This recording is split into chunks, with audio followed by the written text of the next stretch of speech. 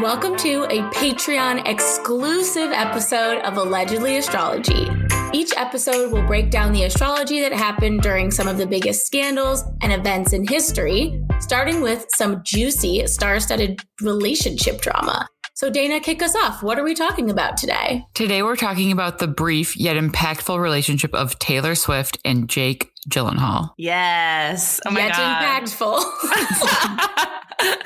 It was the 3-month relationship that had everyone talking in 2012 when Taylor's album Red first came out, and then again in 2021 with the re-release of Red, in parentheses, Taylor's version. Taylor's version, so good. I love it. So glad. Love to revisit Red.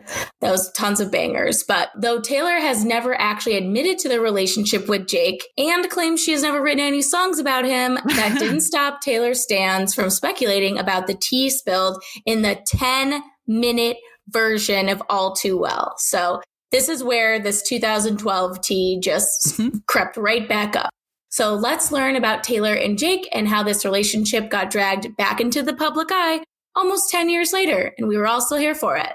Oh my God, yes. I remember Red like it was yesterday. I love Taylor Swift. I was like out at a work function and someone started saying how they hate Taylor Swift. And I was like, I get it, but like I ride so hard for her because they hated her because they said they think she's nice, but really she's crazy. And I was like, oh yeah, 100%. Like, so that's why I love her. Why do we hate everyone that's crazy? I know. They make our lives so much more interesting.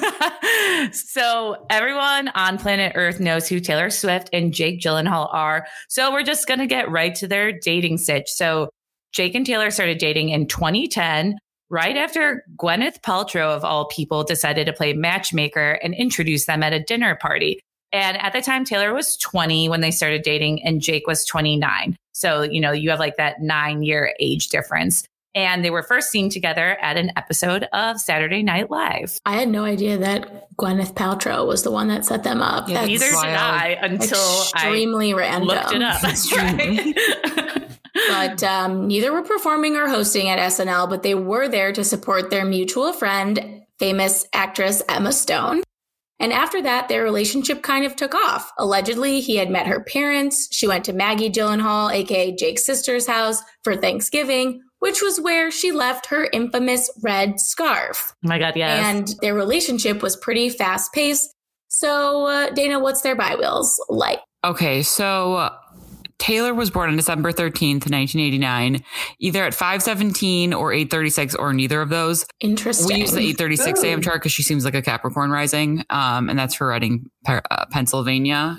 And Jake was born on December 19th, 1980 at 8:08 p.m. in Los Angeles, California. So both of them have their sun in Sagittarius, which is like big picture dreamers, not always the most realistic, maybe especially Jake, who has his Mercury conjunct Neptune in Sagittarius. And Neptune, you know, isn't about the truth. It's actually about lies. And also Jake's Uranus is conjunct Taylor's Mars in Scorpio. So this is pretty hot. Uranus in astrology is like surprises and magnets, and Mars is sex and war. And so this is going to make them super attracted to one another, especially in Scorpio, which is the sign that has so much to do with sex and power. And their nodes are opposing each other, which means Taylor was born during Jake's nodal opposition. And we said during the Jeffrey Epstein and Ghislaine Maxwell episode that this is sort of like the astrological version of best friends necklaces. And damn. I stand by that. It's going to add some gravity to the relationship, regardless of like time or how deep they got together. Like it's going to be significant. And also their midheaven and IC are both opposing each other. So this makes for a relationship that's like comfortable in public as well as home alone together, which can also sort of put things on a fast track, right? If you're like, oh, like we get along in public, and then also it's like nice and intense behind the scenes too. So like each partner helps the other feel, you know, like more comfortable in public, which I feel like probably is big for celebrities who are such freaks. And then they also like understand the like quiet inward version of each other as well. To learn more about Taylor and Jake's big threes and why these twin flames were destined to be extinguished, subscribe to Allegedly Astrology's Patreon to listen to the rest of this exclusive episode.